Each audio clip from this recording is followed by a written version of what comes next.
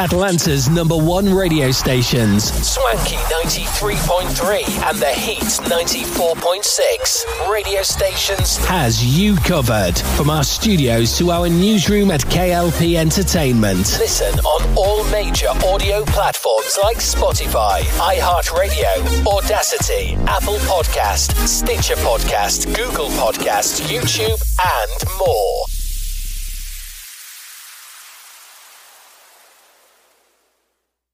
He wanted to be known for doing his best. Sure, right. His best made him Major League Baseball's most valuable player. Strike two. He played in 6 World Series and was elected to the Hall of Fame. Although an honest man, he was best at stealing home. But the best quality of Jackie Robinson's life was his character. So here's to you, Mr. Robinson. Thanks for passing it on. From the Foundation for a Better Life at Values.com. K.L.P. Aftermath with your host Kennedy Lucas brings out all the stops. Tune in to K.L.P. Aftermath as we have stories, reviews, current events, and even our famous segment, Elephant in the Room. Inspired by the Breakfast Club's Donkey of the Day, K.L.P. Aftermath with your host Kennedy Lucas streams on Atlanta's #1 radio station, Swanky 93.3 and The Heat's 94.6 radio station. Listen on all major audio platforms like Spotify, iHeartRadio, Audacity, Apple Podcast, Stitcher Podcast, Google Podcast, YouTube, and more.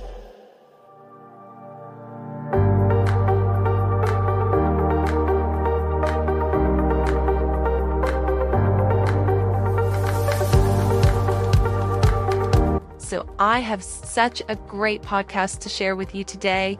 I have a wonderful guest. Right now we are home. Our kids are out of school. Maybe you have those kids that came home from college, and so the house is a little bit different on dynamics. Well, I've got Bridget Joey here, and she is a licensed counselor as well as a marriage and family therapist. Well, thank you for having me. I'm glad to be here. Well, let's talk. You're in the same. You've got kids that around the same age as mine. I do. And school's out, and everyone's home, and the household is definitely a different dynamic. It is. And as parents, we're not given our manual on how to parent, and so you have to learn how to kind of parent and adapt your parenting as your child goes through many developmental milestones, right? I don't know, like early childhood to preteen to the teenage adolescent years, and then college, and we continue to develop until we die. So I feel like, yes, I mean, my mom will say, yes, I'm still parenting. We need a chapter book that we have to read before we should have children. Oh, we learn how to parent. I know, and we're writing it. I'm not writing it. I'm sure there's a lot of people that have written stuff, so yes, but I mean, of course it's always different with each child too. I mean, each child you have to do different things with, and you have to adopt different ways. I mean, I know in my household I've got one is one way or one is the other. Yeah, right. And there is some recommended consistencies on how to parent, right, that will support the differences in your child's temperament. Well, let's talk about, kids, they get to that adolescent age where they don't open up. And it's, they walk in and you're like, how's your day? Fine. Did you see anyone? Yeah. I mean, you can't get them to elaborate on to, oh, I saw Billy. Yeah.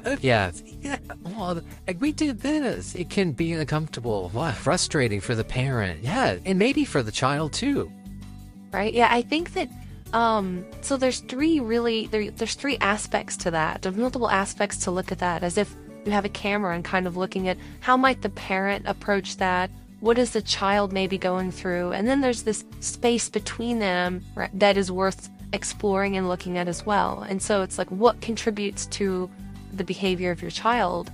And then what's contributing to the concern and behavior of the parent? And so we can look at those if you want. We could talk about that. Oh, yes, because I think especially in our crazy, I don't even know what to say, world that we had, I think parents are even more wanting to, be more aware of what's going on with their children. You see every time we turn on the news, there's some kind of, crazy news story. And, I know every parent is thinking, oh gosh, that could be, what if that was my child, my situation. And so I think the lines of communication between, trying to keep those lines of communication are so important. So I can talk about, how to really set your family up for that success as they get older, or we can talk about what do you do now that you did the best you could, and here we are. Where do you want to start? Let's start with how we can set the family up, and then kind of elaborate into. So early, attachment style is so critical for communication later in life, and for just relationships in general. And so there's been some studies done by some of the attachment theorists in our profession. Clinical psychologist Dr. Daniel Brown from Harvard, brilliant man, and he wrote a book called Attachment Disturbances in Adults, but he also just studied attachment style. And he teaches us that by the time a child is 18 months old, the mapping for attachment style is laid down in the brain. Wow. By the time they are 4, the ones have big breaks than me, can predict how a child will attach in their adult years. So attachment style, which includes communication, is really foundational. It's passed on generationally. So our primary caregivers will teach us those patterns of communication. What's really cool about that, though, is we want to pay attention with how we're parenting. And I just want to kind of let everyone know, there has been some studies done where 70% of the cues that our children give us are missed by parents. 70%. Wow. Yeah, so it's huge. So being attuned to your child early and attuned to yourself, right, is important, but it's not so much how we miss. It's really about how we can repair and how we can do the best we can with what we're given, right? Right. But they do give us some guidelines. You want your child to, one, be able to explore and feel safe to explore. Yeah. Right. And then you want your child to be able to come back and feel that they are going to be comforted when they come back. And then you're going to want to be a strong but kind parent. And I think those 3 aspects of being able to be kind and strong and find delight in your child, being able to allow your child to understand what it feels like to have freedom and explore, but then also security of being able to come back and know that when they come back to you, that you're able to greet them with comfort and love. And those 3 aspects from early childhood will follow them all the way into adolescent years. Wow, right? Wow, that's remarkable. I mean, I wouldn't think that, the patterns were formed that early, very early. Yeah. Wow. For attachments, yeah. But yeah, now they're not set in stone. You can change them, Right. So many accounts, how do you self-exploration? Yes, you can change patterns of like how like I said, I'm like, I hope I did some stuff. Well, and again, even though those are pretty steep, Sue Johnson, who is a well-known marriage and family therapist, she created emotion-focused therapy. She quotes that a lot. I've also heard it through, it's called the Circle of Security Parenting. Oh, okay. And it kind of gives a circle or a cycle of how to really just be a parent that supports that exploration, but then receiving the child with comfort and love and safety, but then also being a strong parent that's kind and also kind, right? And then also, so much of our parenting, we get triggered into regression. Yeah. To where we start, thinking it's maybe about us, or our child triggers our own stuff, maybe a sense of I don't have control or something right at extent. Whereas sometimes it's learning how to let your child just explore, and it's their journey in so many ways. So you're talking about the helicopter parent. Yeah, you said it. Yeah, and really letting them explore. I mean, I think, I've always been the parent in our house that I told my kids from the very beginning, I'm not going to school. I've already done that. I've already been. So you are. So it's up to you. You want to make good grades and you know what you need to do. I'm not going to harp on you. You got to do this or you got to do that. Now, I will say my one's pretty. He's always like, I got it. I got it, Mom. No worries. My youngest is overachiever. Like, he's probably the only one that actually goes in and checks, like, where he is and rankings that at school. My oldest never did. He's just like, fine. Oh, good for you. So it sounds like you were a steady, consistent support to your kids, but then you're also gave them a sense of, you've got this, you can do it, right? And so you've given them the permission to explore, right, and to experience some freedom, but then also to come back to you with knowing that you would be safe, secure, supportive, right? But then also a guiding, kind. Right, which sometimes we need to be, because the brain development of an adult is very different than the brain that's developing throughout the years of the single digits all the way right to teenage years. And let's not lose sight of the beautiful teenage years where people have, and they roll their eyes when they go, the teenage years. But adolescence is such a beautiful time of development and innovation. And Dan Siegel wrote a great book called Brainstorm. I highly recommend that. All parents to read. And for adolescents, I think he wrote it appropriate for adolescents as well. But adolescence is a developmental milestone. It's not just the teenage years, it includes the teenage years, and it starts from age 12 and it goes to 25, 26 years old. And in that phase is this beautiful development of the brain where the brain is pruning itself. And really, those skills that teenagers use, they will keep and they will strengthen. And they also have neurotransmitter fluctuations with dopamine. A time you had mentioned before we started filming about social media. Yeah, it is also a time where adolescents are, susceptible to addictive type behavior because of those dopamine fluctuations. But just a great developmental milestone. And the brain is doing something different than what it's doing as an adult. As an adult, we're working from, the prefrontal cortex, whereas an adolescent's primary area is their limbic system. And the motion centers of their brain is guiding a lot of the kiddos at that time. Wow.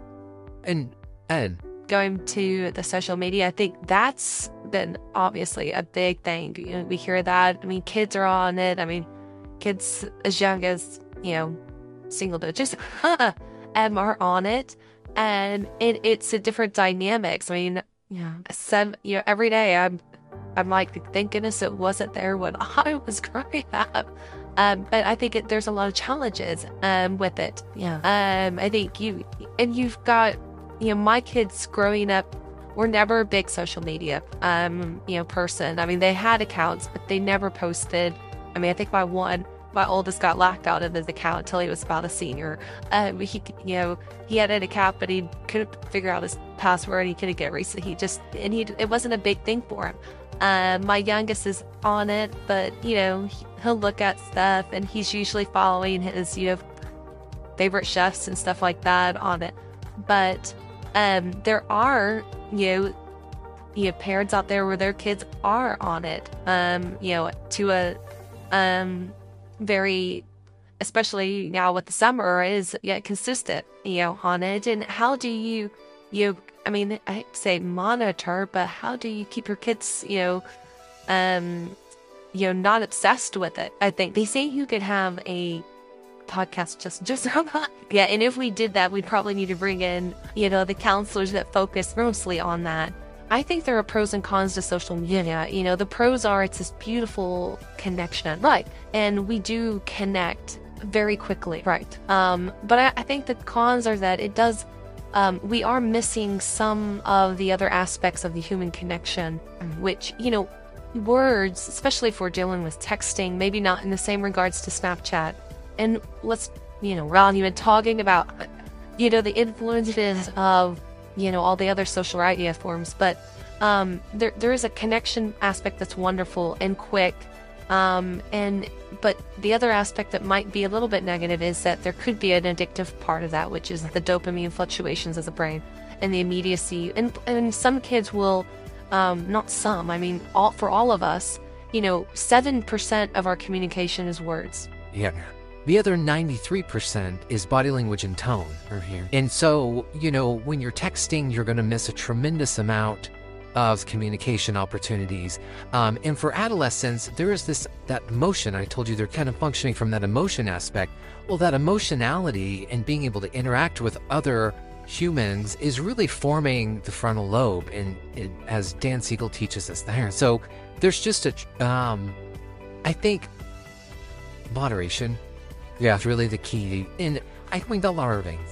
And I think for adolescents and parenting, I think the important thing is to implement that earlier than later. Like, don't try to all of a sudden, of course,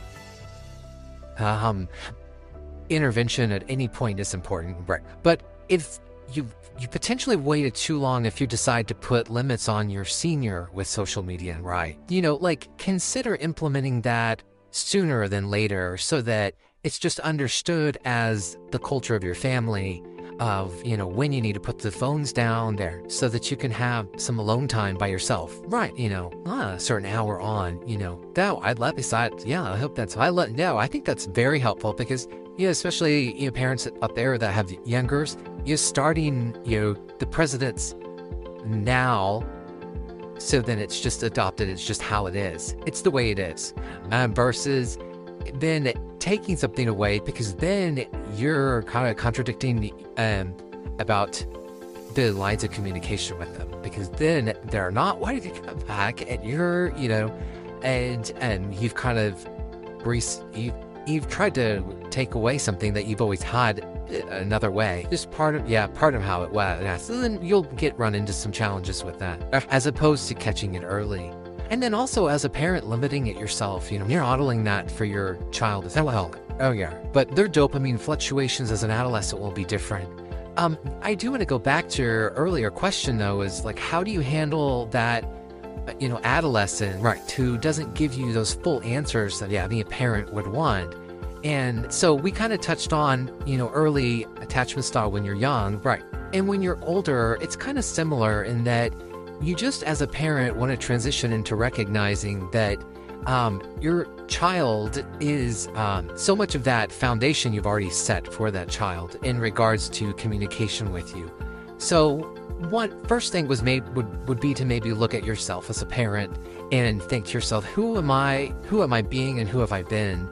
And is my space safe? And do I really allow them to speak? Right? Or do I anticipate in an anxious way a response from them? Right? So that's just kind of maybe a check-in within ourselves. And then another thing would be, if it really is a concern of the parent, then to look at the child and realize, all behavior is based out of an internal and an external experience. So if you see a behavior in your child and you're like, he used to talk a lot, now he's not talking much, I'm kind of concerned, he's not sharing with me, you might, as a parent, want to chase the why. The child will not necessarily know the why.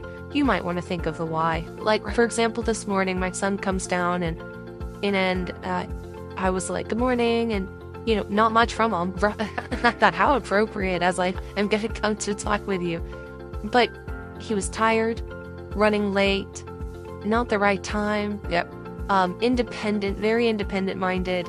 And so it's more of, do I need to check in and not be too anxious and wanting a desired response from him, as opposed to meeting him where he is? So some of it's, is it the right time? Right. And asking if it's the right time if you need it. You're clearly tired, running out the door, running late. Is it the right time to be like, right, and trying to get them to talk and have a whole 30-minute conversation with me, because they're like, Mom, I gotta go.